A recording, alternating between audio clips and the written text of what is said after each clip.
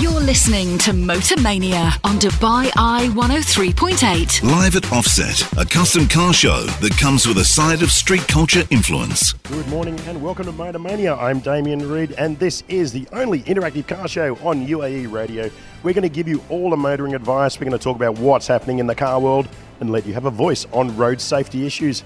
Hope it's a lot better than my voice right now, but we're going to get there. And for the first time in Motormania history, we're taking the show on the road. We're broadcasting live down here from the Media One Hotel, where a really cool custom car festival is kicking off very soon. It's called Offset. It's organised by carculture.ae. And if you're into your cars or you just want to have a great weekend, head down here, P5 to P7 at the Media One Hotel. And we're going to keep you company through until noon on Dubai 103.8. Here is just a little of what's coming up. Well, we're going to be joined a little later on by Chris Milbourne of Debizzle. He's going to tell us about the weird and wonderful cars that are on sale on the website. Imtishan Jada has been driving the monster V8 Jeep 392 Wrangler. Can't wait to get his impressions on that one. Noel Ebden's here. He's been driving the Volkswagen T-Roc. And I've had a ball being playing with the Porsche Cayman GT4 RS. I miss it already.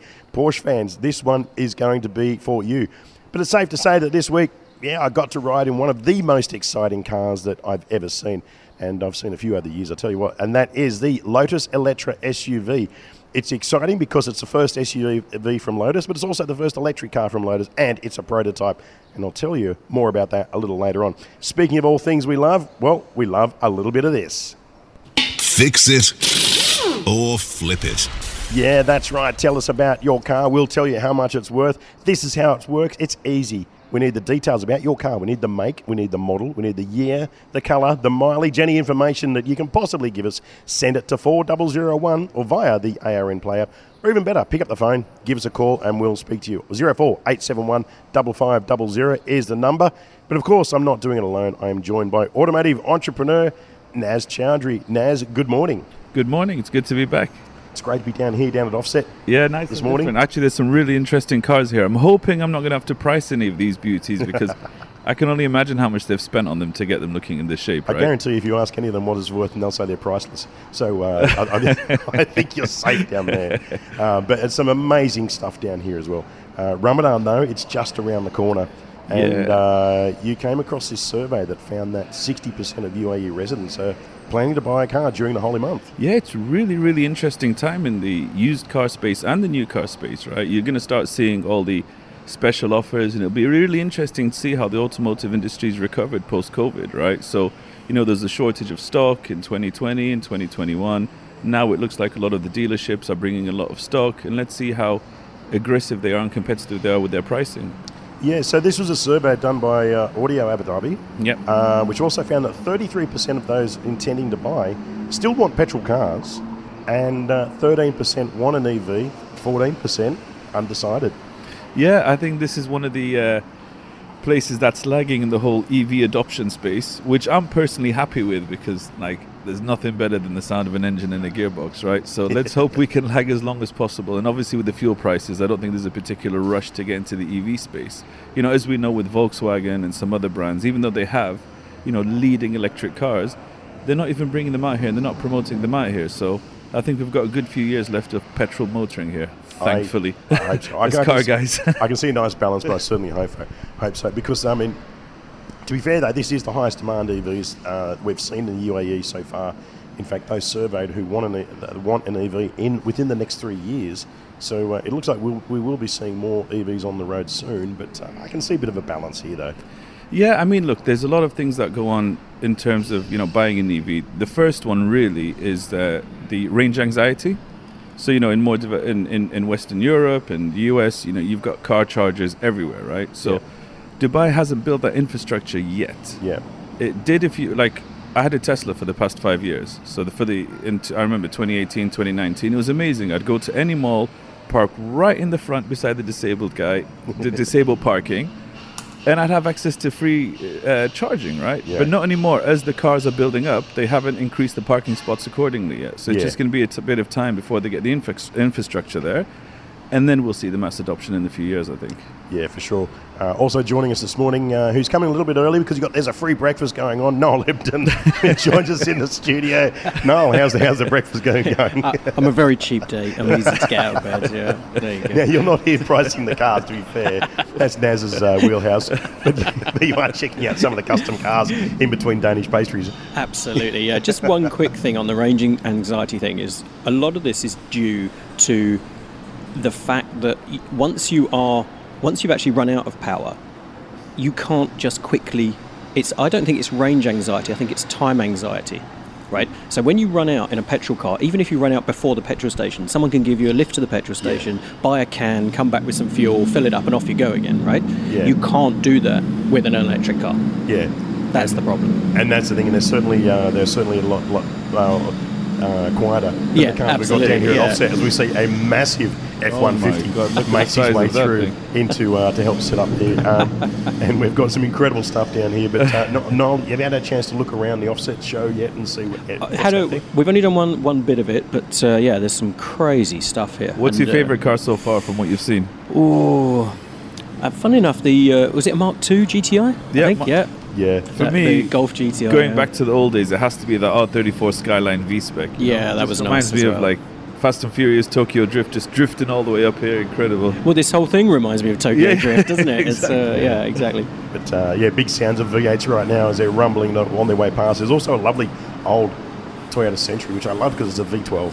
It's just beautiful. That's pretty incredible. But anyway, look, Naz, let's kick things off straight away. Yeah, I see the messages coming through. We've got a text message here from Steve.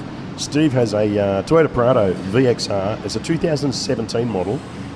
It's pearl white, 150,000 kilometres, full service by Toyota. It's not been off-road, so he says it's in good condition and no accidents. Yeah, great car, staple of the UAE, right? The Prados and the Pajeros and things like that. In terms of pricing, I'd say 125,000 dirhams, somewhere there. Yeah, that's great stuff. Steve, I hope that helps you out. Farzad has also texted in. He's got a car that's also a favourite here. It's the FJ Cruiser Toyota. It's a 2010 model. He's done 270,000 kilometres. He wants two answers. One, obviously, how much is that worth? But two, considering that this model will be discontinued next year, is there a chance that it will appreciate in price? So, good question. And when it comes to cars that appreciate, it all depends on provenance. So, if it was a low mileage car and a more desirable car, I think it would appreciate. But in this particular case, because it's got 240,000 kilometers on it, it won't appreciate as such because it's not a collectible FJ. But the good news is it won't depreciate either, because it is where it is now at 35,000 dirhams, and over the next 5-10 years it's going to stay there. I mean, I know 2023, I saw a couple on Dubizzle the other day, final series. So, FJ Cruisers are actually coming to an end, which for me, like, they were a great car story, right? 13 years, really, really good car. Suicide doors and things like that, and they're really bulletproof. But here's the thing, though. I mean, the FJ Cruiser was discontinued in pretty much every other market in the world, except here, right? and they kept it running here for a little longer. Yeah. And now on Dubizzle, I saw them. I don't know what the list price of Alpha Tame is, would but that make it? Just throw it to you. Would that then make it a potential export demand for that car? definitely, yeah. I mean, look, honestly, being in the car game a very long time, I'd say on average 1 in 10 cars I've ever sold goes for export anyway. So UAE is like the leading place for people to export cars out of, right? Yeah, absolutely. Now another text here from Martin. Martin has a BMW X5. It has the iDrive, it's a 4-litre M Sport kit, 2019. With 87,000 kilometres. Yeah, great cars. Wait, 2019, that's before they came out with the big kidney grills. Exactly. They've been growing over the years, Yes. but they're not the biggest ones. They were just before. It's all grill now, isn't it? There's nothing Crazy. else. Yeah. It's crazy. I'd say low 200s for that. 200, 220. The M Sport makes it really desirable. That engine is a really, really underrated engine. It's phenomenal car. BMW styling has been controversial, to say the least. Do you think that's impacted the resale values? Is it going up or down as the grille gets bigger? It's a difficult one. I mean, you've got the age-old race between Mercedes and BMW, right? And this was going on from the 90s, in the days of the E30 M3 and the 190 Mercedes. So it was always neck and neck, and Mercedes always had that edge. BMW really came up, Audi did come up out of nowhere, actually, in the late 2000s, 2010, 2020. Yeah. But Audi have slowed down a bit. Mercedes are still strong, and BMW are really trying to reinvent themselves, right? You know, they came out with the whole electric thing, in my opinion, too early, right? So, you know, the i8s and the i3s, they were really ahead of the curve in terms of, like, EV adoption. Very much so. I mean, but they were actually too early, right? The i3 was probably too early. It was actually too early. Definitely. So the i8, I've said this loads of times about the i8. Great car, 5 years too early. Exactly. If they had built that now, we'd all be going out and buying them. 100%. Yeah. 100%. Yeah. I remember the days we were talking about the kidney grills of the BMW. I was looking at the original M1 recently. And honestly, the kidney grills were the size of a mobile phone. And you see how they've literally just grown and grown and grown and grown and grown over the years. And in my opinion, somewhere around late 2000s, 2010, 2015 was the sweet spot of where the kidney grills need to be. Yeah. Anything more than that is excessive, in my opinion. Yeah. So I'm not a fan. I think going back to that FJ Cruiser question, I think we actually have Farzad is on the line, hopefully. Might be able to have a chat with him in a moment or two. No, we got. Okay, so we are live, guys. So you'll have to excuse the technical difficulties. Now, another one. Frank has also texted in. He has a 1991 Mazda MX-5, the Miata, as it's called, in many markets. I'll tell you what, if this is correct, 15,315 kilometres. Wow! What for a 91 model car? No, come on. Has that been round and starting again? I don't know. Come on. But to me, I think the 91 model, or that is, it was peak MX-5 Miata, because it's the smallest one. Honestly, if you look at any of the car reviews from the early 90s, it was hands down like one of the best cars to own in terms of like a driver's car, right? So people like us who enjoy driving. What, I think we've got Farzad now on the line. Farzad, can you hear us? Yes, hi, good morning. Yeah, good morning, Farzad. Thanks for joining us. So you have the Toyota FJ Cruiser, is that right? Yeah, that's right. I've got a FJ Cruiser 2010, well maintained, and always I service it in the agency. First of all, I would like to know, as you know, this car gonna be discontinued next year. Is it the right thing to keep it or just get rid of it? I don't know exactly what I have to do. You can just give me some idea. Yeah, well, Naz, what you were saying just before? Yeah, so first of all, keep it, because there's no reason to sell it since it's becoming discontinued and things like that. You know, these things go on forever. Like, these Toyotas are indestructible. So if you've serviced it well and serviced it on time, you've got a lot of life left in that car. In terms of appreciation, I don't know if it's going to go up much because the mileage is fairly high, but it definitely won't be going down. So as long as you keep up the maintenance, these Toyotas are bulletproof. We'll just keep on going. Yeah. How does that work with the Farzad? Thank you so much. Great, I'm going to keep it then. Fix it or flip it. Welcome back, I'm Damien Reid and Motor Mania. We are broadcasting live from the Media One Hotel, where the Offset Custom Car Festival is just about to kick off in a minute.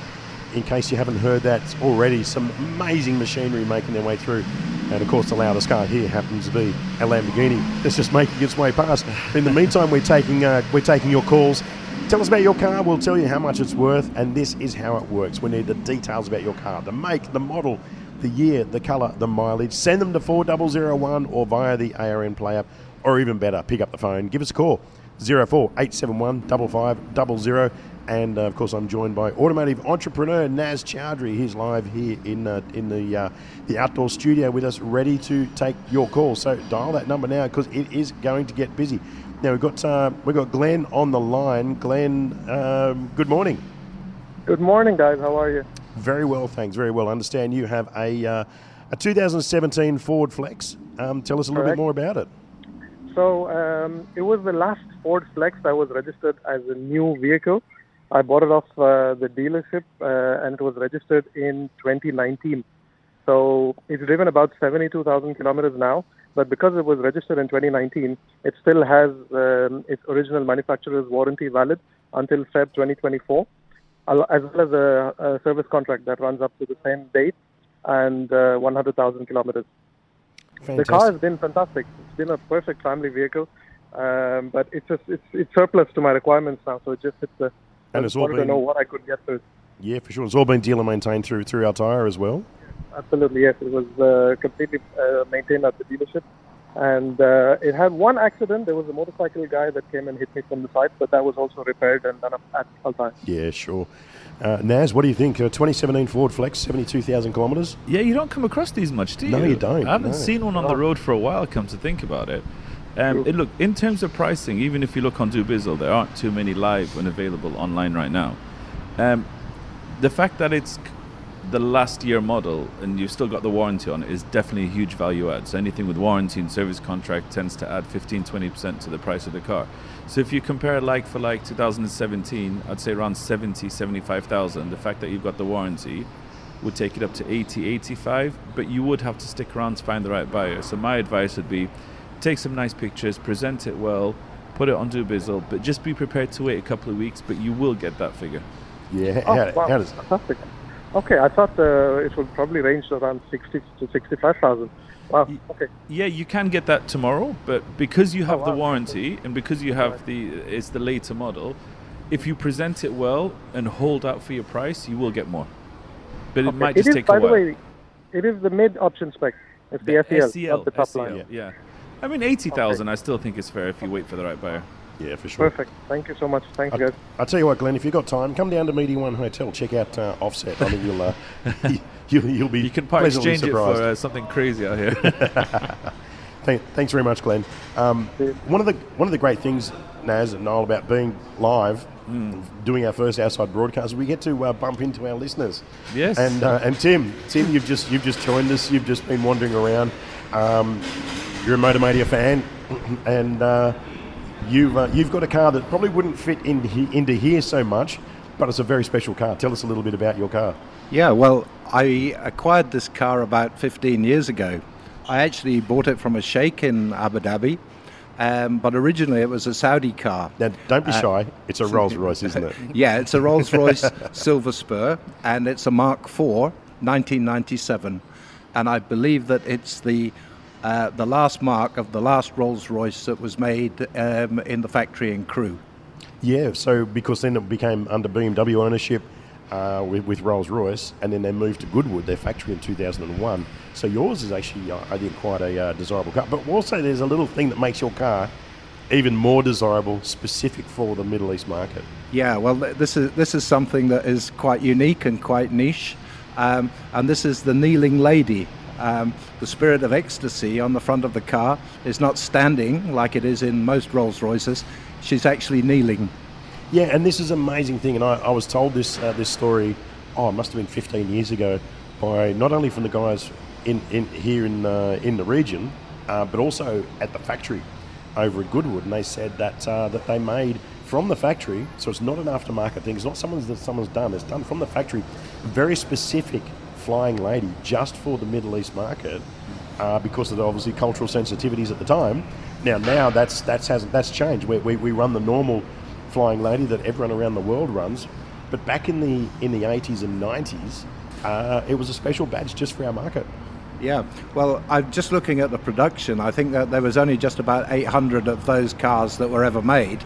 So I'm sure there was a very, very small fraction of that 800 that actually made it into the Saudi market.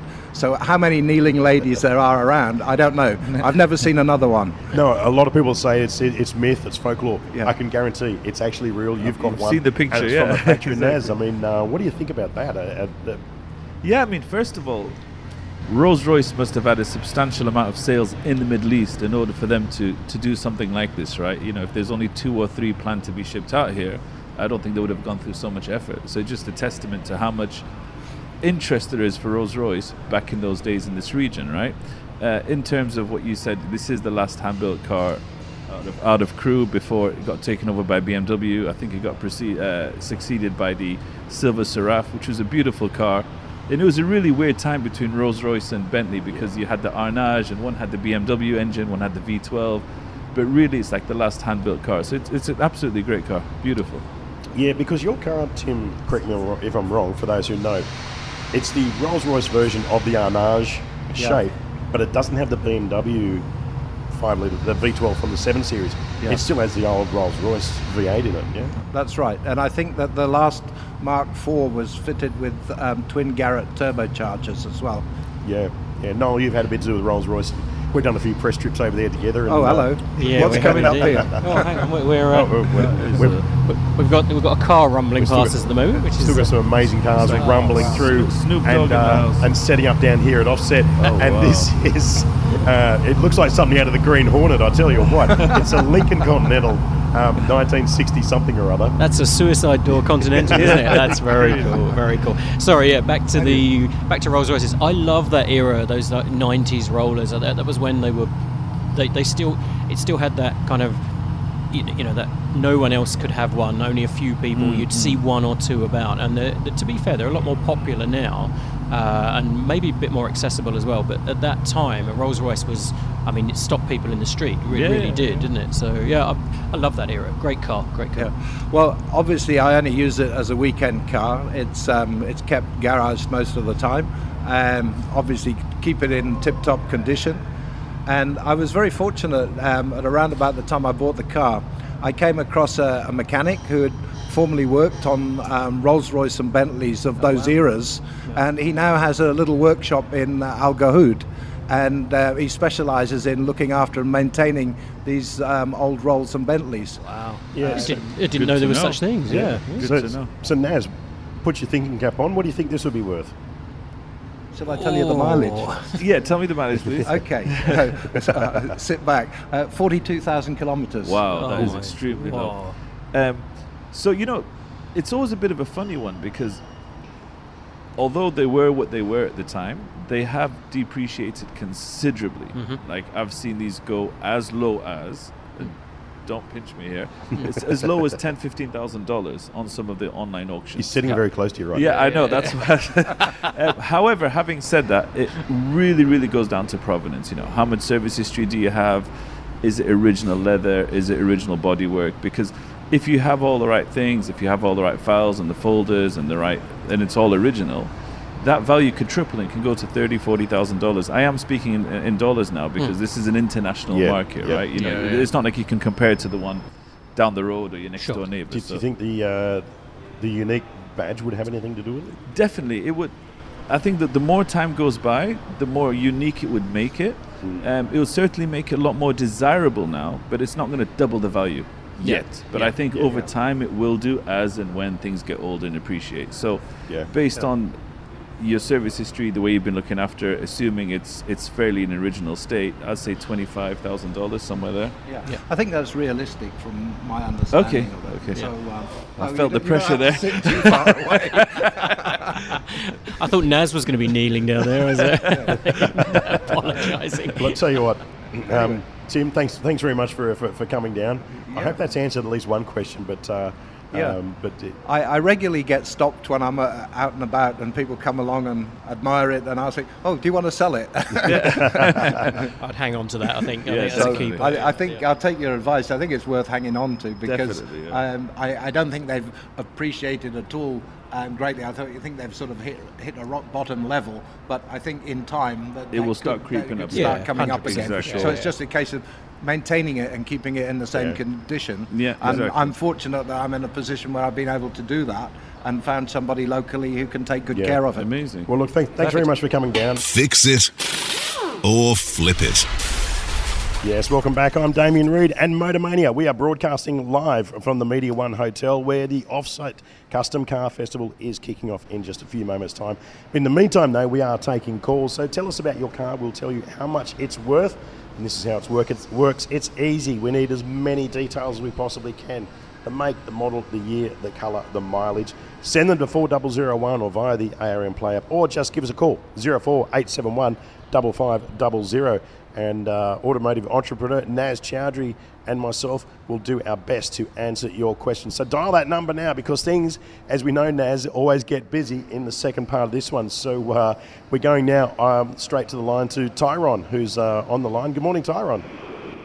Hey, gentlemen. How are you guys doing? Yeah, very well, thanks. Very well, Tyrone. Now, you've got a Mitsubishi Pajero 3.8 litre, very popular car here, 2013. Tell us a little bit more about it. Yeah, so I was the second owner of the car. I bought it in 2014. I had 25,000 kilometers on the clock, and I've had it since, taking care of it. I must say it's a tough act to follow. A kneeling lady Rolls Shake owned with my with my humble Pajero, but I'll give it a shot. So overall, I mean, it was my daily driver, and we used to take it out camping and stuff, so it has been off-road, but generally mild. And yeah, we've loved it, and it runs like a top. Fantastic. Naz, the Pajero, you can't go wrong, can you? You really can't, can you? I mean, it's won more Dakar rallies than any other car on the planet, so there you go. Being the 3.8 is a lot. It's the most desirable one at the time, so most of them were the 3.5 GLS, so, the 3.8 does make it stand out a bit. If you have a look on Dubizzle, did you say it was a 2013? Yeah. If you just run a search on Dubizzle for 2013 Pajeros, you'd find 30 or 40 available. So having that 3.8 badge really does set you out from the rest of the crowd, which is a good thing. The fact that it's been well maintained with reasonable mileage, I'd say around 40,000 dirhams, 38 to 40,000 dirhams, and that wouldn't sit around for too long, to be honest. These things change hands in no time. How does that sound with your tyre on? That sounds fantastic. I'm very happy to hear that. Thanks, guys. Yeah. Fantastic. All the best with that. I'll tell you what, one of the great things I love, guys, about doing outside broadcasts is that you all come in a little earlier because now we're joined by Inter Sangiata. Unfortunately, you missed breakfast.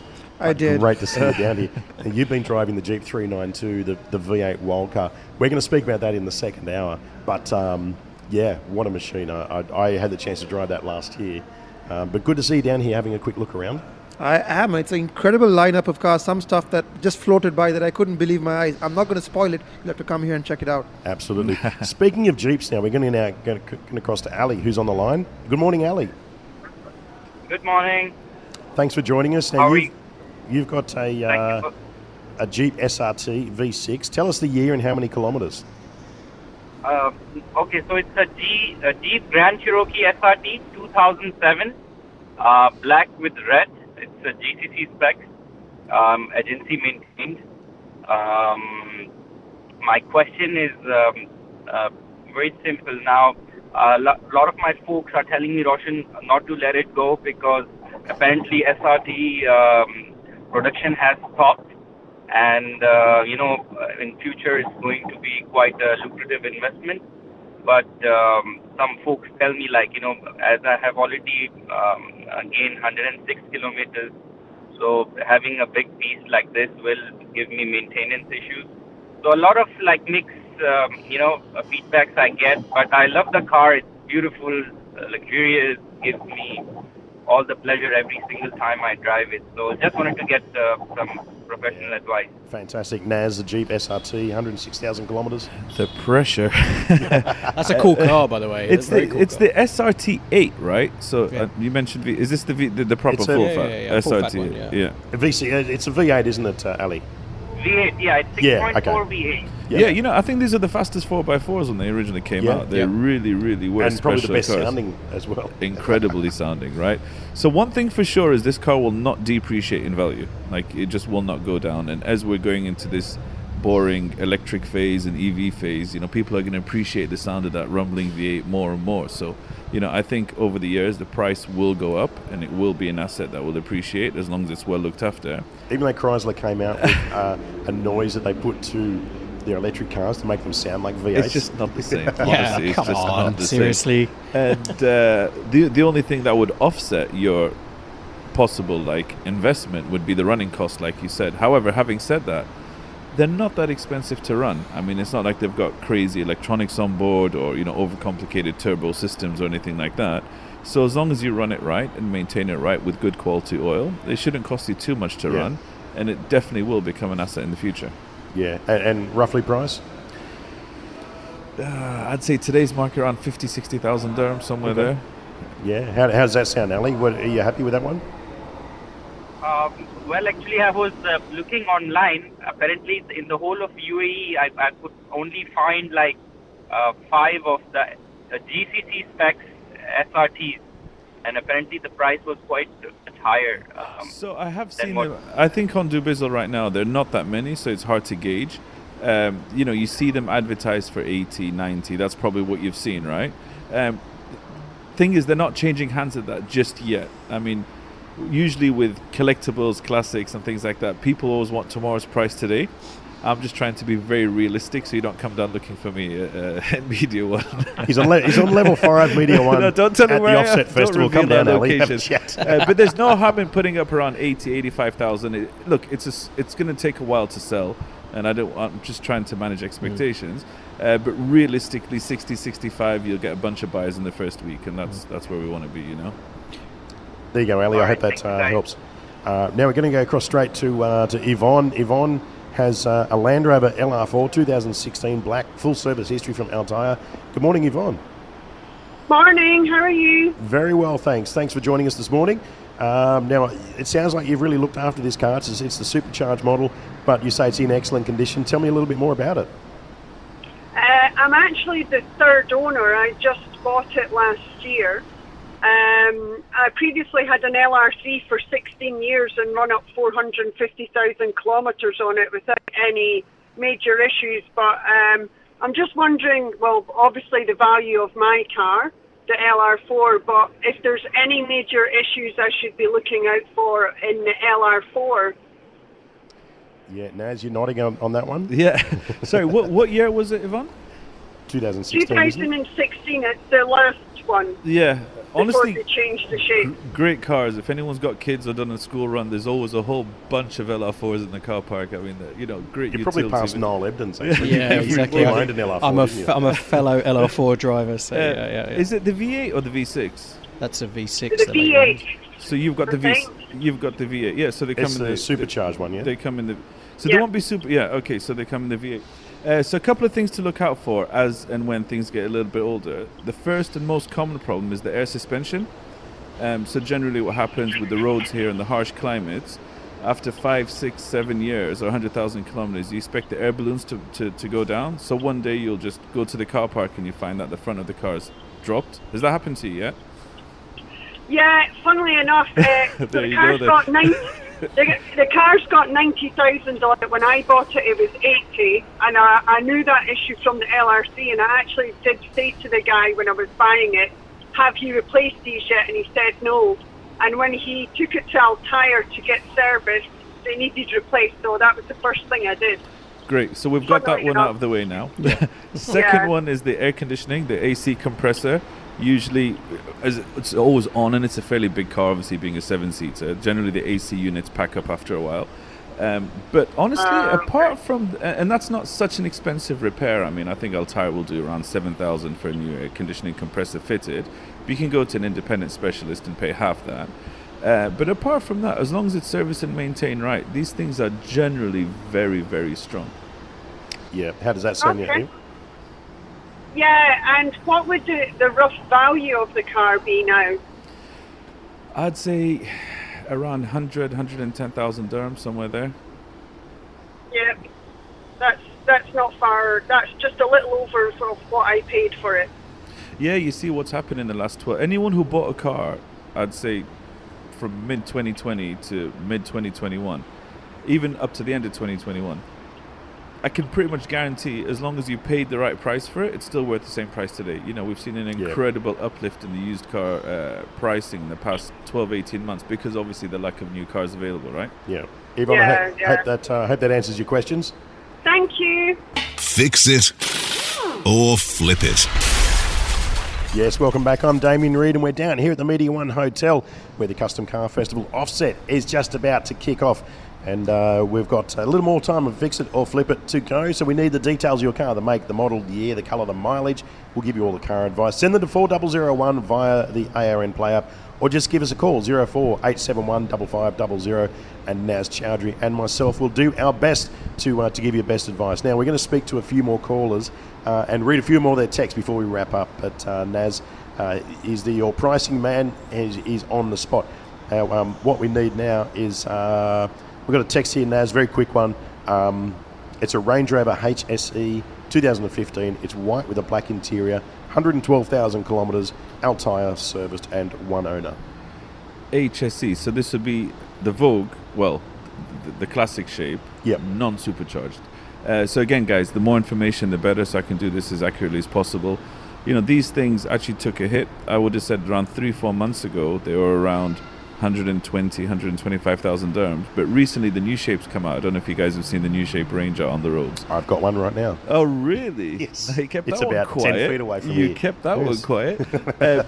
So since the new shape came out, as always, the old shapes always take a dip. So this one closer to 90, 95,000 dirhams now. Although you expect that. It's not like everyone can just go out and spend 800,000 dirhams on a new one, right? But somehow it still does have that effect. When a new shape comes out, the old one drops. Yeah, yep. Now we've got a text here from T. Says, hello guys at Motormania. Lady owner of a Dodge Charger, 2006, 3.6, 250,000 kilometres on the clock. Should I keep it or scrap it is my question. To rebuild it, I've been told it's about 15 Ks to do that. What's the decision? What do you think I should go with? So reading between the lines, I'm assuming there's a catastrophic engine failure there. I'm going to bring Nolan and Ibtishan on this one too. Why do I get brought in when there's a catastrophic engine failure? What?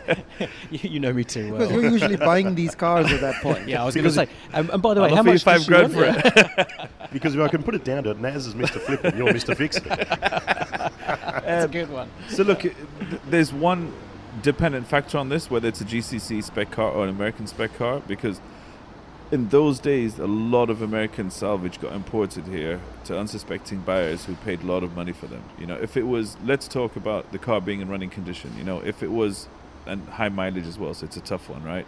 If it was an American spec car in running condition, I'd say around 15,000 dirhams. If it was a GCC spec car, you can say 25, 30,000 dirhams. It's going to cost 15,000 for the repair. Does it make sense? I don't know. Yeah, what do you think, Noel, in terms of repairability and that as a price guide? I'm doing the maths in my head at the moment, how to fix it. Yeah, I mean, it's probably not worth fixing. If it's a US spec car, no. If it's a if it's a GCC car, you're on the edge of it being worth doing. And Ibtishan, you've had experience with the Chrysler product. I have actually had very good luck with Chrysler products, unlike most people. It depends kind of on the labor rate you can manage, isn't it? That's kind of between the lines, that's what we're saying here. If you can find a garage that can work on it cheaper, you can bring it down under 15. If you can keep it on the road, and let's be honest, if you're in a tight spot financially, you may have no alternative because you may not be able to go out there and spend another 25, 30K on a car, which is what you should do. But you may not have an option, and I feel for you. So find a way to put that car back on the road if you can, is my advice. Or sell it to Noel and you can add it to his list of uncompleted projects. Yeah, exactly. I think my wife will kill me. Noel can sell it and Naz can Noel can fix it and Naz can sell it to Ibtishan. I can flip it. Job done. Right, so we're going to go now to the lines, and we've got Talia on the line who has a GMC Acadia 2018. Good morning, Talia. Good morning. Good morning. Yeah, so you've got a GMC Acadia 2018. Low mileage from what I can see, but tell us more about it. 51,000 kilometres. 51 Ks, it's brown color. I love it. I mean, I've had it for 5 years, single owner. Agency maintained, got extended warranty on it until June 25. No problem. So I'm just a little bit itchy. I'm just wondering if I should sell it, get a new car. My wife has driven it a few times. She absolutely loves the drive, but she's not somehow letting go of her Nissan Kicks. So I've been trying to convince her to swap it for the Kicks, or then let me buy another car, but she's not in favor of either of those two options. But I'm thinking, should I sell it? What am I going to get for it? If I'm going to replace it, should I buy another American car, or should I maybe switch for a Japanese option, like maybe a Prado or something? So yeah, a little bit confused over there, but need your help. Naz, 2018 GMC Acadia first. Get us an idea on the value. It's an SLE model. Yeah. SLE model with 51,000 kilometres. SLE, so this is one below the top spec. I believe the top spec was the Denali. So just having a quick look on Dubizzle now, there's only 3 available there. It's around 65, 75,000, somewhere within that region. They're always desirable cars. You know, there's always a market for that mid-sized car.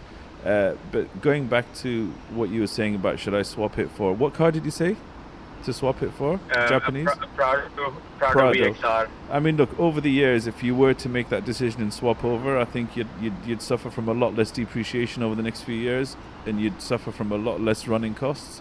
So financially, it would make sense to swap over. Not that the Acadia is a bad car, but looking at the depreciation and the running cost, you're probably better off with the Prado. A lot better off, actually. And also, Naz, what's your thoughts on the depreciation then of the Nissan Kicks that Taylor also has?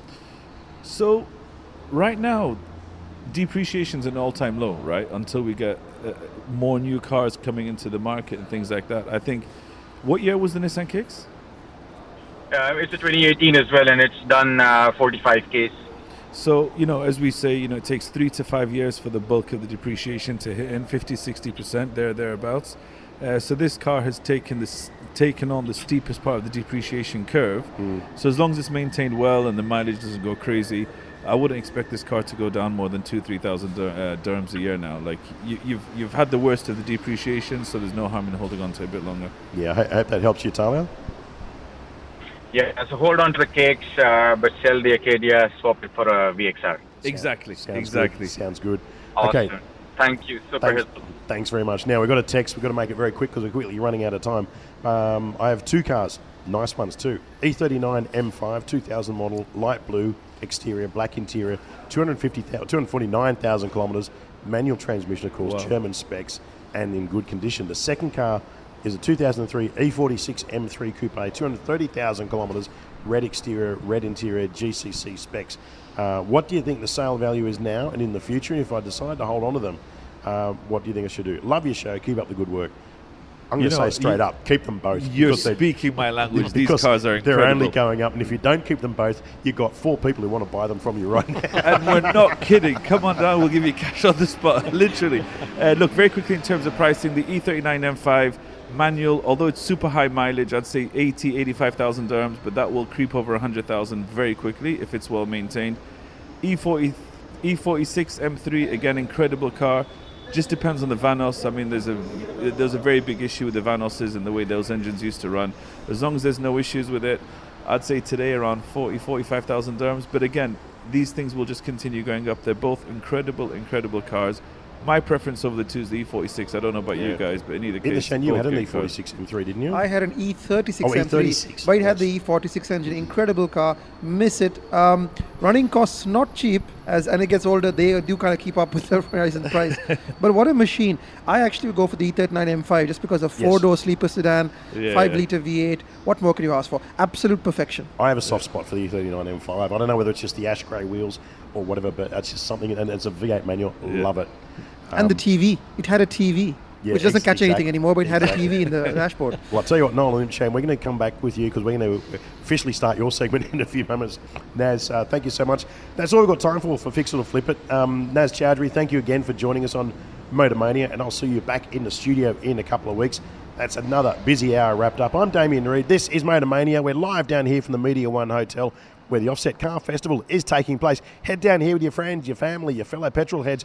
It's going to get a little bit noisy a little later on. I'll tell you what, it has already. And up next, I'll tell you about this insanely slick electric SUV that I've been checking out. It is the Lotus Electra, and we'll do that straight after this. There's more of Motor Mania coming up. From P7 Arena, Media One Hotel. This is Motor Mania on Dubai Eye 103.8. Live at Offset, a custom car show that comes with a side of street culture influence. Yes, we're joined now by Interchange Jado of Motoring Middle East and Noel Ebden, an automotive journalist as well. Let's go straight to you, Interchange. You drove a car that I drove a while ago, but you took it where it should go, off-road. That's the Jeep 392. Crazy V8 Wrangler. Absolutely crazy. So what is the Jeep 392? It is a V8 Wrangler, which people have been crying out for years, and we finally got it. Price is around 370,000 dirhams, Damien, if I'm not correct. Basically, it is the most expensive Jeep ever made, certainly from a Wrangler point of view. So why put a Wrangler V8 together in one sentence? Well, the noise and the performance. 470 horsepower.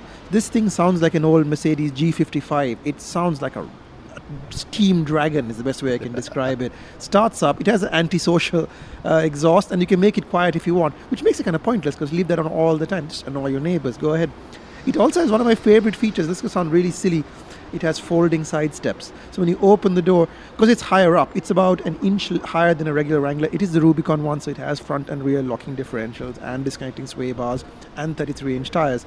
But all that means is that it's difficult to get into. However, with sliding steps, you can climb in there really easily. So it is a wonderfully fun thing to drive on the road. So much personality. And it is very, very good off-road. It just pushes through sand in a way that lesser V6 engine Wranglers just can't. They're still good, but this thing is on another level. However, there are a few things that slightly, I would say 2 things that detract and 1 thing that you really can't complain about. The 1 thing you can't complain about is fuel economy. 470 horsepower, you're lucky to get 12 miles per gallon on this thing, or in the under 20 liters per 100. It is thirsty, and it has a pretty tiny tank. But however, it's a V8 Wrangler. I keep saying this, it's a V8 Wrangler. The other things are things that I think that are going to come to the region, but I'll highlight them as slight issues. The shocks are not up to very, very high speed off-roading. They're good up to sort of what most people will do, but they could be a bit better. Secondly, and I think this is probably what I'm going to say and nobody else will, the tires are too small.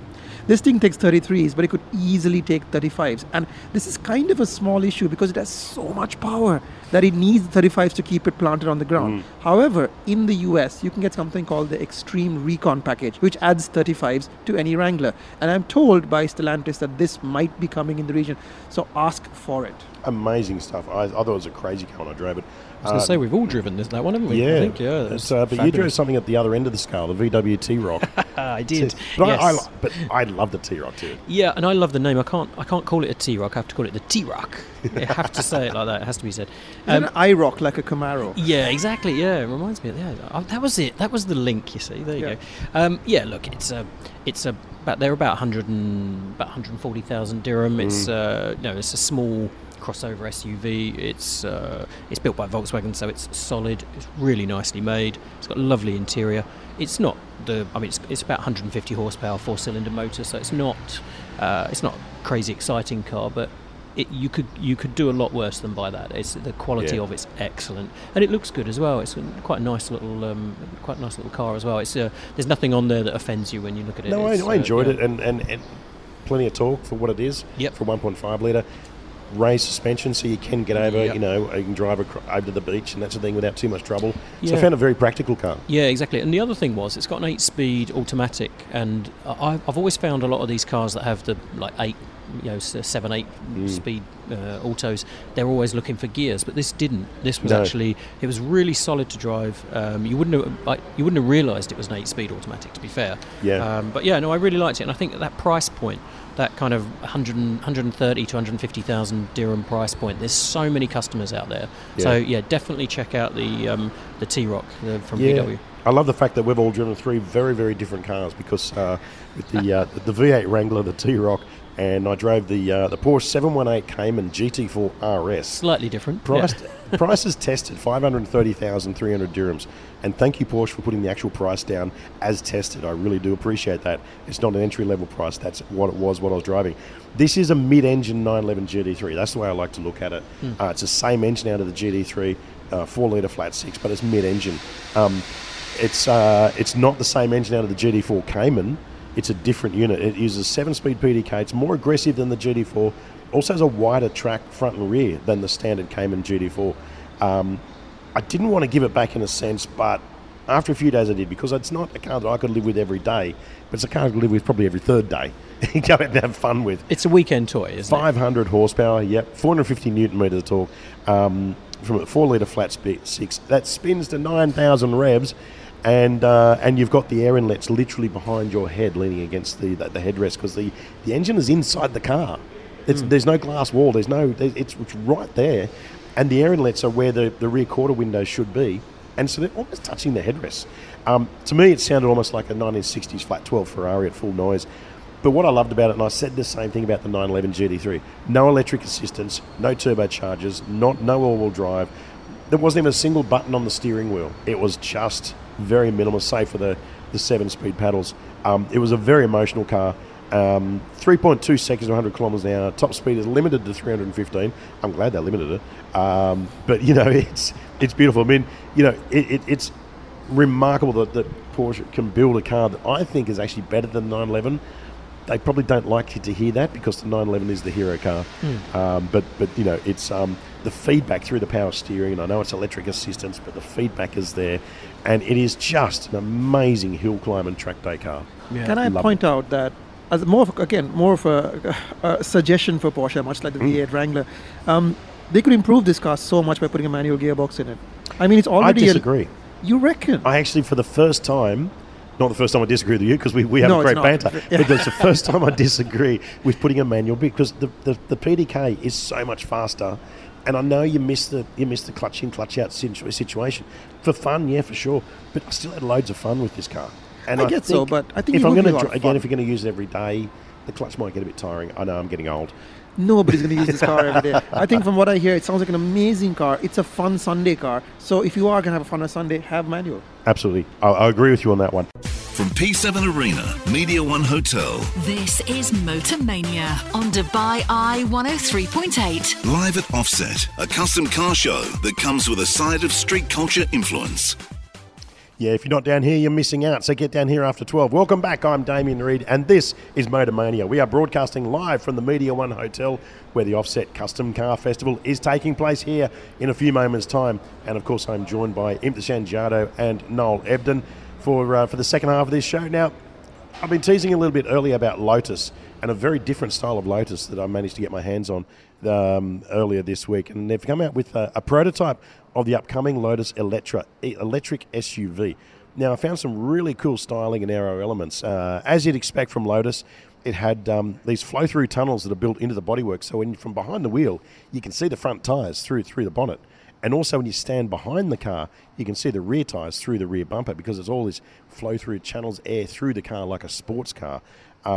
It's amazing. It's hard to describe on radio, but I tried my best. But anyway, I went for a quick run in it with the regional director here, Dan Barmer. And this car, 2.9 seconds to 100 kilometres an hour. It's bigger than a Porsche Cayenne. I believe that figure after the quick squirt we had around the back blocks in a safe, controlled environment, of course. But I love the fresh thinking approach that's going in to include. There's a few surprises when it goes on sale here mid-year. It's got hidden LiDAR in the guards and in the roof, so it's all for the autonomous driving when it does come in. So these little LiDARs, they actually pop out of the side guards and out of the roof just to be used when it's in use, and then it folds away when you're driving it yourself. There's also self-charging for the car, so that when you park it, you don't even have to charge it. You park it and you walk away, and the car will recharge itself. So, anyway, here's my chat with Dan after our quick spin in the Lotus Electra EV SUV, and I asked him about the car's incredible sound system. 23-speaker, 2,100 watt KEF system. So KEF is our brand partner for audio. We started that brand partnership with the Emira sports car. It's grown into a new place now with Electra. It's also a Dolby Atmos rated system, so one of the first in the market to have a cinema sound experience, a genuine cinema sound experience as well. It's phenomenal. It's absorbing, mind-blowing, immersive, all those words. Yeah. One of the things you just touched on as we pulled up and parked the car is a really interesting feature that I think is going to be huge for this region. This car has a way to charge itself. That's right. So the car has a connectivity, so it's allowed not just to speak to the cloud, but also speak to other IoT devices. In the future, we currently have a sister company called Lotus Power. Lotus Power are developing an automated charging solution where you basically automate the plugging process of your car charger. So you're here in 45-degree heat, so you don't get outside the car, of course, and mess around with a very hot plug, trying to find the socket for the car. Why do all that when the car will do it for you? It will talk to the charging, car to charger talking, and they'll connect, and the charger will know where the car is exactly, and it will plug the nozzle of the gun into the side of the car for you as well. So these things are coming, they're around the corner, probably about another year or so away, and we intend to launch that alongside our EVs. It's amazing. So it's kind of the modern day interpretation of the thing that Dubai knows and loves well, and that is the garage attendant filling your car up for you. This one does it for you as well, but in an electric sense. Exactly. Let's get to the business end with the car. You've got 3 models, is that correct? Yeah. So Electra, Electra S and Electra R. Electra and Electra S will be around about 600 horsepower, and the range will start from just about 500,000 dirham or just below 500,000 dirham. The R version, we're not releasing pricing for that yet, obviously a bit more, but the R version will deliver 900 horsepower and accelerate from 0 to 100 in about 2.95 seconds. And this is, without trying to pick competitors, but just in my mind, size, it's kind of like Porsche Cayenne size thereabouts. So to get that sort of performance is phenomenal. It is. I mean, we get asked a competitor question a lot because people are trying to understand where we sit, not just price-wise, but technology and content-wise for the car. Cayenne and premium SUVs in that area, yes, that's comparable on the price level. But honestly, performance technology, you're in a different level. You're into a super SUV type category. Technology-wise, the EV brands of Tesla and Lucid and a few others are probably competitive. Although honestly, we're also got a few tricks up our sleeves beyond that, beyond what you see today on the road as well. So we're really excited about the product. forget about the fact that it's an SUV, but what would you say in terms of the technology that people could probably relate to? Yes, one of the ones that I see quite often is Lucid, technology-wise, performance-wise, battery range and things like that. We're up there with that, but the way the car is put together, we're a brand, unlike the EV startups, that has a heritage, a story to tell. We are 75 years old this year. So we have this unusual but quite advantageous position of having both the heritage but also that EV startup technology story as well. And I think it's strong. You still have the fantastic facilities in Hethel, and that'll never go away for all the Lotus diehards out there. But importantly, this is actually the first Chinese-made Lotus to reach our shores. That's right. The new facility is up and running. It's ready. It's been in production since October last year. First deliveries to customers in China will be next month, in March already, for the Electra. And we expect it to start deliveries to the UK and Europe customers in the middle of the year. The new factory will produce up to 150,000 cars per year when it's on full stream. And that's not just Electra, that's also the full range of EVs we have coming. So we have another 2 4-door EV products coming, and followed by a sports car. So by the time we're 80 years old, we will be celebrating a very different Lotus to how you see it today. Yeah, so Dan Barmer, the regional boss of Lotus Middle East, talk about performance on that. 2.9 seconds from what's going to be a very large SUV. And that's bigger than a Cayenne, you said? It's monstrous. The amount of room inside was phenomenal. Wow, that's crazy. The model that we drove, it was a 4-seat version, so it was like a limousine in the back. More room in the back than a Rolls-Royce. Amazing. Wow. What a good-looking car as well. I know you can't see it on radio, but it is a really good-looking SUV. Like, if this is the future of electric vehicles, sign me up. Yeah, and there's more coming. They're bringing out the 4-door car as well. They're bringing out a sports version of the SUV. And I guess this is one of the upsides of EV platforms, is that you just plug any body you want on top of the architecture. It's the same architecture. Yeah, exactly. And it makes it fairly cost-effective then to build a number of things. So Lotus has building, because now they're part owned by the Chinese, Geely, part of the Geely network. So they've got a massive factory that's opening up in China at the moment that's going to build these cars. But also they're keeping their place in Hethel that's also been overhauled as well. So the Emira and the Avira are still coming out of Hethel. The sports cars are coming out of there. They're going to keep both of those. But being part of the Geely empire, they also then have access to Volvo. Their design studios in Sweden, have offices in the United States as well, as in China and in the UK. So, they're talking, massive numbers in terms of what they're going to churn out. And it's going to be a major refocus of the brand. Well, it's going to change a lot for Lotus, isn't it? Adding that SUV. Look what happened. Look at Lamborghini. How many Uruses do you see on the road? They're everywhere. Yeah. And they doubled their output. Yeah, exactly. Simply doubled. And this might actually be the kind of catalyst for the next step for Lotus, that kind of the future of. Yeah, absolutely. And if you haven't realised, folks, we are down here live at the Media One Hotel for Offset, the Custom Car Festival. So there's lots of cars in the background making their way into it. Fantastic stuff. But yeah, you talk about like Lamborghini. I remember we visited Lamborghini a few years ago when Stefano Domenicali was still the boss there. And they said, we're doubling the size of the factory. Why? Because of Urus. And sure enough, a couple of years later, they've done it. They've Urus is half the production of all their cars right now. And it's a proven route, isn't it? So Lotus, they know that's where the future is. And everyone's buying SUVs. It saved Porsche from oblivion. Yeah.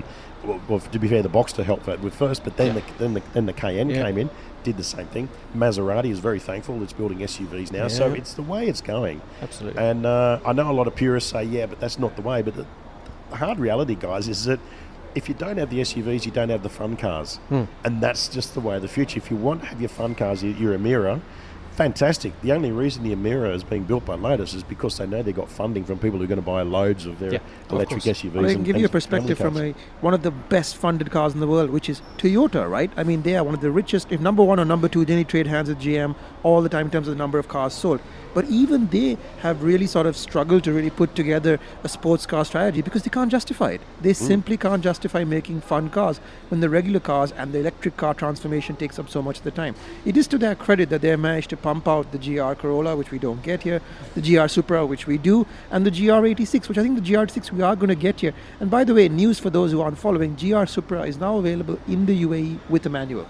Fantastic stuff. And Slightly I was about to cheaper. say, That's I mean, good news. Toyota used to make some great sports cars, didn't they? You know, Yeah, the Supra, the Celica, the GT4, the Group A Celicas, which I think is a massive sleeper on the But in international the 80s, market. they just, anybody who came up to them with an idea, they're like, let's do it. Yeah. Let's Yeah. make a mid-engine car with butterfly doors. No problem. We'll put the engine from a Tercel into it. No problem. Yeah, You know, exactly. they just Yeah. did Anything, whatever. wouldn't Well, the Toyota Sierra, the car you're talking about with the butterfly doors, is the car that Gordon Murray looked at when he designed the McLaren F1 and said, they're the wing doors I want on the McLaren F1. And we see a beautiful Golf GTI making, or is it Golf R making his way through? It's a Golf R. Yeah, it was a making his Golf way R, through. yeah. It's- What he needs is butterfly doors. He does too. There's yeah. a few of those. He does at this going show, around. for sure.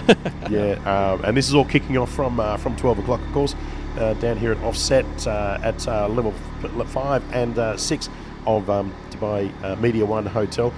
Some amazing stuff. I'll tell you what, coming up a little later on, we've got more Kart Shack. We're also going to be joined by Chris Milbourne, social media and content manager at Debizzle, who will tell us about some of the car trends that he's seen and the weird and wonderful cars that he's seen on Debizzle. This is Motor Mania. More after this. From P7 Arena, Media One Hotel, This is Motor Mania on Dubai Eye 103.8. live at Offset, a custom car show that comes with a side of street culture influence.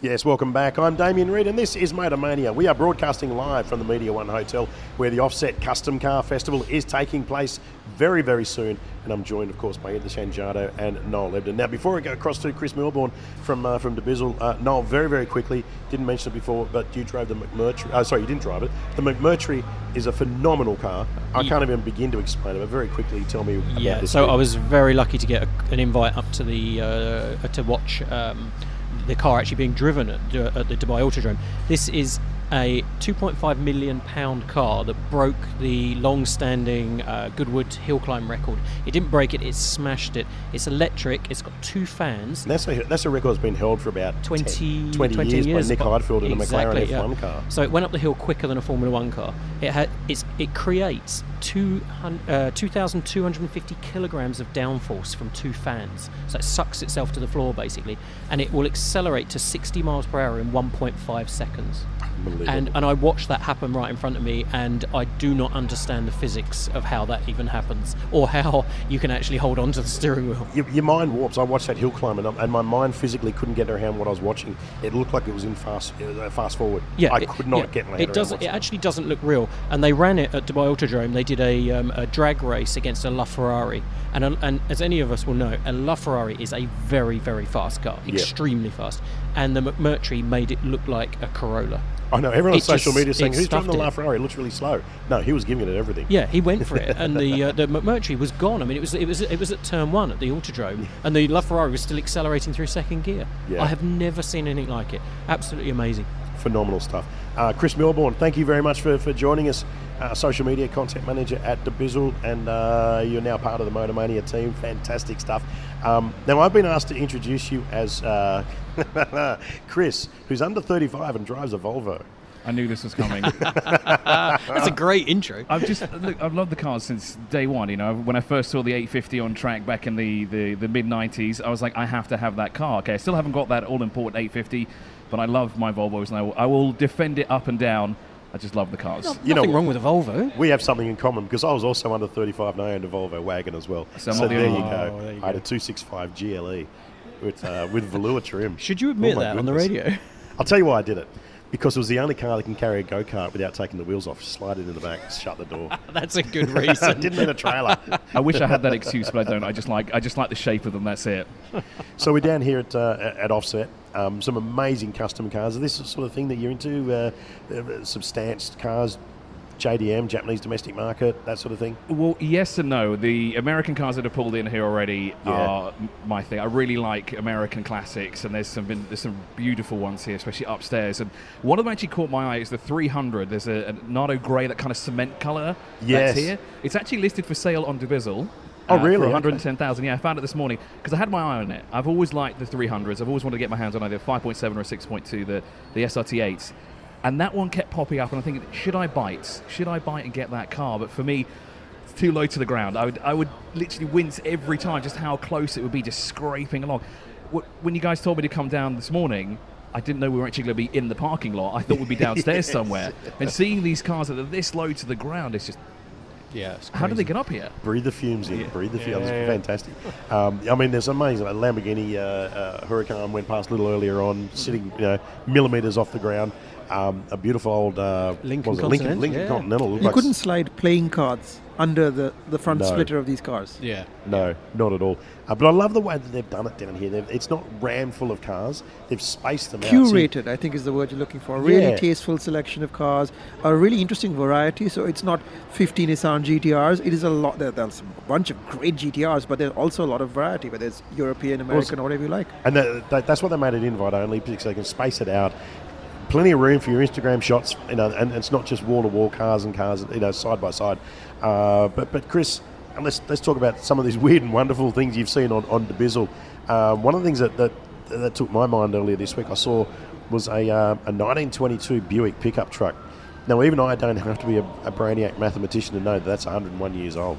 Yeah, and you'd be surprised. There are a few things that turn up for sale quite often, to be honest. And I look on Dubizzle on a daily basis for what cars are listed, because I really enjoy rarer cars, things that are a bit more unique, things that you don't really tend to see too much on the road. So I always type in the search filter rare, and then I always get some really bizarre creations that easily pop up. We found one recently. It was this is more of a newer car, actually. It's the new Land Cruiser, the J300. Yep. The person who's selling it, and apparently it's not the only one here as well, there are a few of them actually listed on the platform, they are modified to have, the exterior is completely normal. So you look at the car from the outside, plain. You Yes. just think it's a standard Toyota Land Cruiser. You go inside the car and it's a VIP edition. So the front is fine. It's got one of my seats. Blue. Interesting. Yeah, Right. Very weird combination, black on blue. But then you go into the back, and then you have the third row, removed from the back of the car. The second row's been pushed back, and you have a 65-inch TV and a wall that's between you and the front two. 65-inch TV. Yeah. So it sounds like a mobile bedroom. Essentially, you've got two chairs that basically lean all the way back, and you've got PS5 in there, coffee machine, basically everything you can imagine. I remember when that was launched at one of the Dubai Motor shows. Yeah, exactly. Yeah, you have to pay rent on that, don't you? Yeah, surely go to RERA and see if they can put a land Price tag on on it. it. It'd be brilliant. We also had we found this in Ajman, actually, of all places. It was a short track racer. Yes. They listed it as a NASCAR. I spoke to the owner about it. I said it's not exactly what it is, but it looks like a short track racer. And we started this thing up. It was the 5.0 V8, completely unrestricted. This is not one of the cars that used to run in the speed car series from Dubai years ago. No, it wasn't. No. This one is a bit lower than that, but it was very, very accurate. And when we started this thing up, it was extremely loud, to the point that other dealers around us wanted to see if they had cars louder. So they would start cranking the engines, and you hear the Lambos and everything like fire up, but then you had this thing that's boom, like you would hear it outside of the market. It was that loud. Probably rival your RX-7, no? Oh, yeah. I mean, yeah, I should have brought that Your today, race shouldn't car, I? yes. Yeah. I mean, you find the most amazing things, don't you, on Dubizzle? I mean, it's a go-to place now for, well, not now, but has always been the go-to place to buy and sell and trade, cars. And so you get people who post their everyday cars, but then you find some amazing things in there. And there's a 35 million dirham Lamborghini there on Dubizzle, the Veneno. Yeah. Where else do you find? I mean, if you're talking Europe or the United States or other places, these are like, off the book kind of auctions, or quiet chats in car club talk and that sort of thing. Here it is on Dubizzle. Yep, and it was there. And oddly enough, I checked this morning, it's actually already sold. Oh, it is? So it's gone already. So Fantastic. now the most expensive car is a 17 million dirham Koenigsegg. It's either an Agera or a Regera. I can't remember 100%, but it's finished in a beautiful like purple, and it's for sale from one of the dealers in Alawiya that you Right. can get it from. But as you said, you don't tend to see these things pop up for sale very often, but they all seem to pop up on Dubizzle at some point. And well, a lot of them usually get shipped overseas, but a lot of them actually stay within the country. And as you said, it's phenomenal to see these things get listed at these prices. And to be honest, I'm actually amazed at the speed this car actually got sold at, because it was listed about a week or so ago, and it's gone. It's already been sold. There's 37 million dirhams of a car that's been sold in a week. Do you, out of interest, do you get a lot of, I don't know if you can see that, I would assume you can probably see this, do you get a lot of traffic from overseas on Dubizzle looking at the vehicles that are there? And people, so are people, car enthusiasts from overseas checking Dubizzle? Yes. Right. So, I mean, I've been in the market for a long time, and I've walked around the market various times, be it Alawir, be it Ducams, be it Sharjah, and you usually tend to come across people that are walking around that would be looking for a showroom or they're looking for a certain particular car, and you'll see that they're on their phone and they'll actually be on Dubizzle, and they're not from here. They've flown in from Africa, Europe, even the United States, Asia as well, and they're looking to buy cars through the platform. You know, they're actually, some of them are flying out here to use the platform. Perfect. Yeah, do you find, like, I know we scan them all, but you know there are European-based sites that get a lot of interest from overseas, American-based sites as well, that people are constantly bidding for. Is that the kind of audience you're also getting from people who are overseas? Because I don't, like, it's not a bidding site, it's not an auction site, it's a classified kind of thing, but that still attracts a lot of overseas interest. Well, I think from the B2C side, so we're talking about the independent dealers that are listing and then the private individuals. Working with the social media team, we get a lot of queries from overseas from users asking, oh, how can I contact so-and-so? I'd like to buy this car. Here's the link. How do I get in touch with them? And we get inquiries, as I said before, from a few places around the world. Now, obviously, we have the system in place that you need to have a UE phone number to basically contact the sellers, but people always find a way around. You know, they'll ask us on social media, hey, can you contact this guy for us, and so forth. But it seems to be that even though the website is based here and it is for the local market, there is a lot of users that are looking at it outside of the country and looking to buy cars from a reputable source, you know, because they hear about it from other people, or they hear about it from people that have traveled saying, oh, my friend told me about Dubizzle while he was there. Is it possible that I can create an account? Can I, list my cars for sale? Can I buy a car from you guys? Can I buy a car from someone else? Can you help me with the export services? Stuff like this. Perfect. And you're finding interest from the dealer and the private side as well? I would say so, yes. Yeah. Amazing stuff. I mean, we've all bought and sold cars from Dubizzle. Too many. Too many. I'm so glad I don't have your job. I just live on there all day buying things. I'm actually the opposite. I've only ever bought a car on Dubizzle.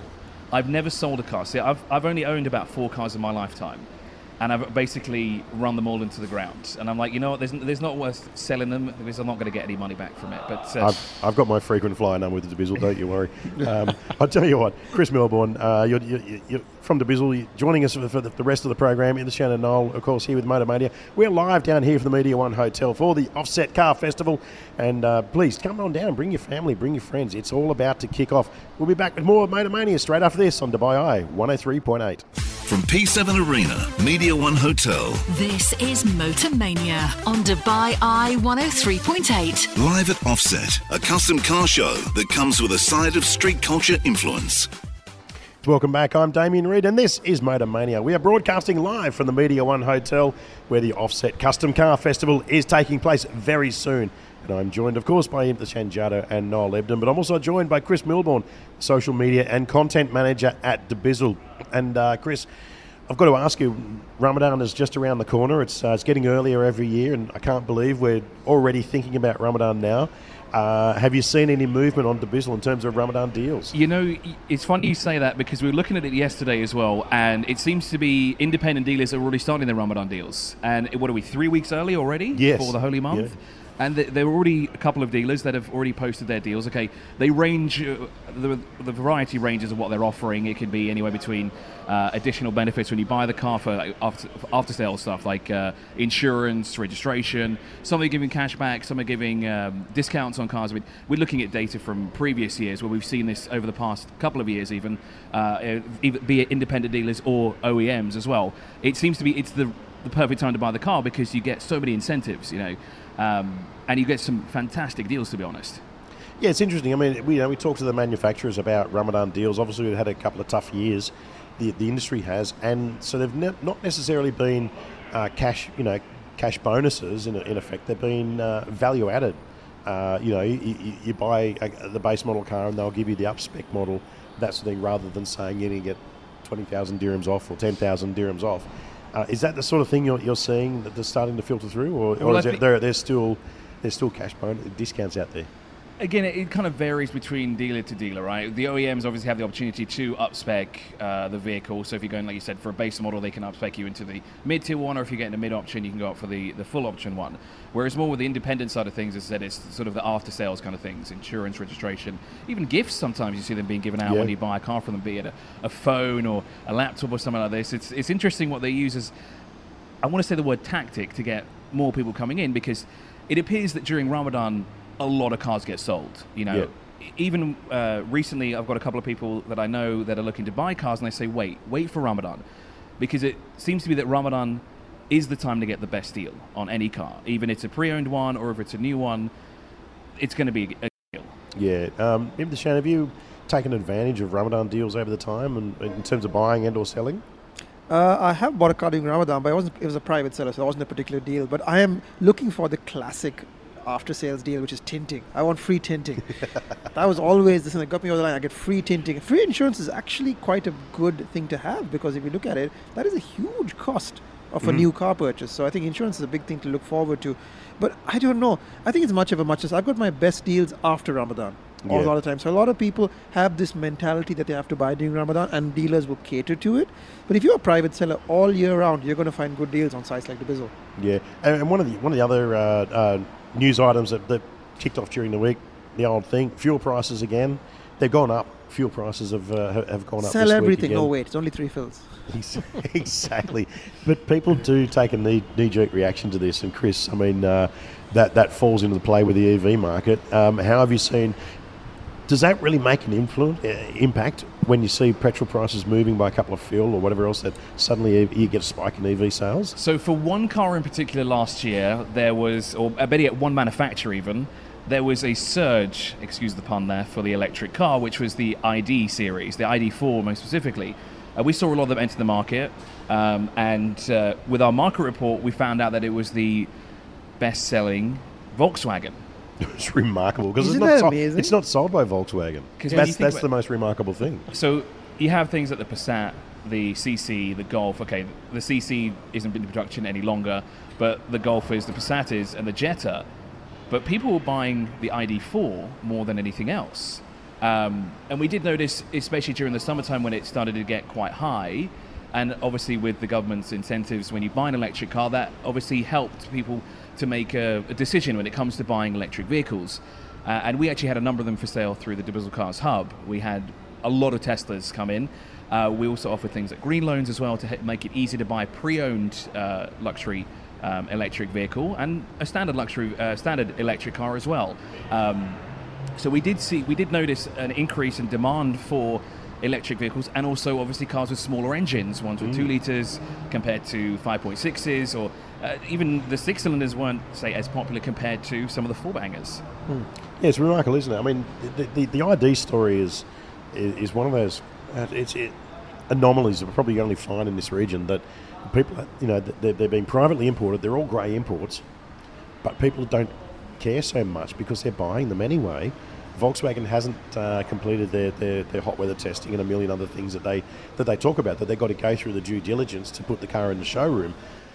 But they're just all over the place. And I gather Volkswagen's not best pleased about this as well, because they've said on multiple occasions that these are not cars that are supported by Volkswagen or the local dealer or the Buddha. I really feel for them in a way, because they're, as you say, Chris, the top-selling car is a car that they're not getting any revenue out of. But another side, it's also a message for the likes of VW that the car is selling because at a price that people are simply willing to pay. So obviously, when it comes into the market, it will come at a higher price than the grey imports. So what happens to the grey imports when you have a direct local company? I think the grey imports will disappear. That's inevitably what's going to happen. Yeah. Interestingly, I just came back from Armenia, and Armenia is not a rich country, and there were ID4s everywhere. I saw so many of them. So is there an incentive perhaps from the government? Not that I'm aware of. I mean, it is selling everywhere globally like crazy. And I said this. How many times did we have this conversation? The Tesla did well whilst no one else was in the market. Yeah. And as soon as the big boys get involved, the game changes. Yeah. And Volkswagen are here. They're in that market now, and everyone's buying the cars. I mean, they're a massive manufacturer, of course. So they've got the technology. They're going to bring it in. You see the trickle down effect too with with the Porsche Taycan, part of the VW group, the Audi e-tron series, part of the VW group. Bentley is coming in with their full EV, so they've got the technology, but we're just not seeing it out there at the moment. With Volkswagen for local reasons to get the car out there. But that's for our benefit, because ultimately they're going to improve the cars based on local feedback. Yeah, and that's it. And speaking of Volkswagen, Noel, in terms of cars we've got now, you're actually in one right now. I am, yeah. So I've had the GTI and the R back to back. So the GTI I'm now done with. I swapped it day before yesterday for the R, I'm going to talk about that on the next show. Fantastic. Yeah. What do you got lined up in the Shan? I've got a bunch of interesting cars that we've all driven before. I'm doing the Bronco and I'm doing the Grand Cherokee, mainly because I want to catch up with them. The Bronco I've driven in the desert quite a bit, so I have very good feedback on that to give you, but I will talk about what it's like to live with it every day. Grand Cherokee I haven't driven at all, so I'm quite curious to see how the all-new platform does for them. Yeah, fantastic. Well, I'm the other way around, because I've driven the Grand Cherokee a lot, and I wonder why. Yes, and I still haven't. I still haven't driven the Bronco. Well, you know how to call, but actually, I know who to call. Yes. I also have already booked or /blagged the new Ranger Raptor, so I will tell you what it's all about. Well, there you go. We have to fight over these things. Yes, I'm currently in the new Range Rover. I saw, very which jealous. Which is a lovely car. It's been a long time coming. A huge waiting list for that car, but finally got my hands on it. Partly because in the next issue of Motor Mania, we're going to be sitting with Jaguar Land Rover boss Bruce Robertson, who's going to join us in the studio. So looking forward to catching up with Bruce. It's been a long time coming to get him on the show, and so looking forward to that. But in the meantime, we're going to have a look around here and see what's around. Chris, what takes your fancy out there with what we've got now here at Offset? Well, there's no Volvo, so I'm going straight home. There's a car as big as the Volvo. That's the Lincoln Continental upstairs. Yeah, okay, you got me there. Yeah, no, it's fantastic work. The guys from Car Culture have done an amazing job with Offset down here. I'm going to have a look at the BMW E30. There's an R34 Nissan Skyline, or R35, I think, GTR over there as well. It looks pretty sensational stuff. Noel Ebden, what are your thoughts? I'll take all of them. I'm going to have a wander. I'm going to walk up through all the floors. I've only done a little bit of the show, so I'm going to have a good wander and see what takes my fancy. I'm all about the classic Nissans and Toyotas. I just want to give a big shout out again to Dan, Sid, and the rest of the guys who I can't possibly name them all. It is hard to put a show like this, and they put their time into it. So come down and check it out. It's beautifully curated. It's an incredible venue, and I'm glad meat culture is very much alive in the Middle East. Yeah, Dan's done a great job. We had him in the studio last time talking about it. It's now a reality. It's down here. So, amazing stuff. So, do come down, folks. This is the Offset car show happening down here at Dubai 1, level 5 we're currently at. The show kicks off from 12 and it will carry on all afternoon. But that's just about it from me, Damien Reid. Thank you, Chris, for joining us, and we're going to look forward to more great insights from Debizzle over the course of the year. Really looking forward to that. You guys are on the pulse. If we've got all the facts and figures, you're the go-to guys. Looking forward to that. Imp, Shannon, Noel, thanks again for joining us. Naz Chowdhury, who was in earlier.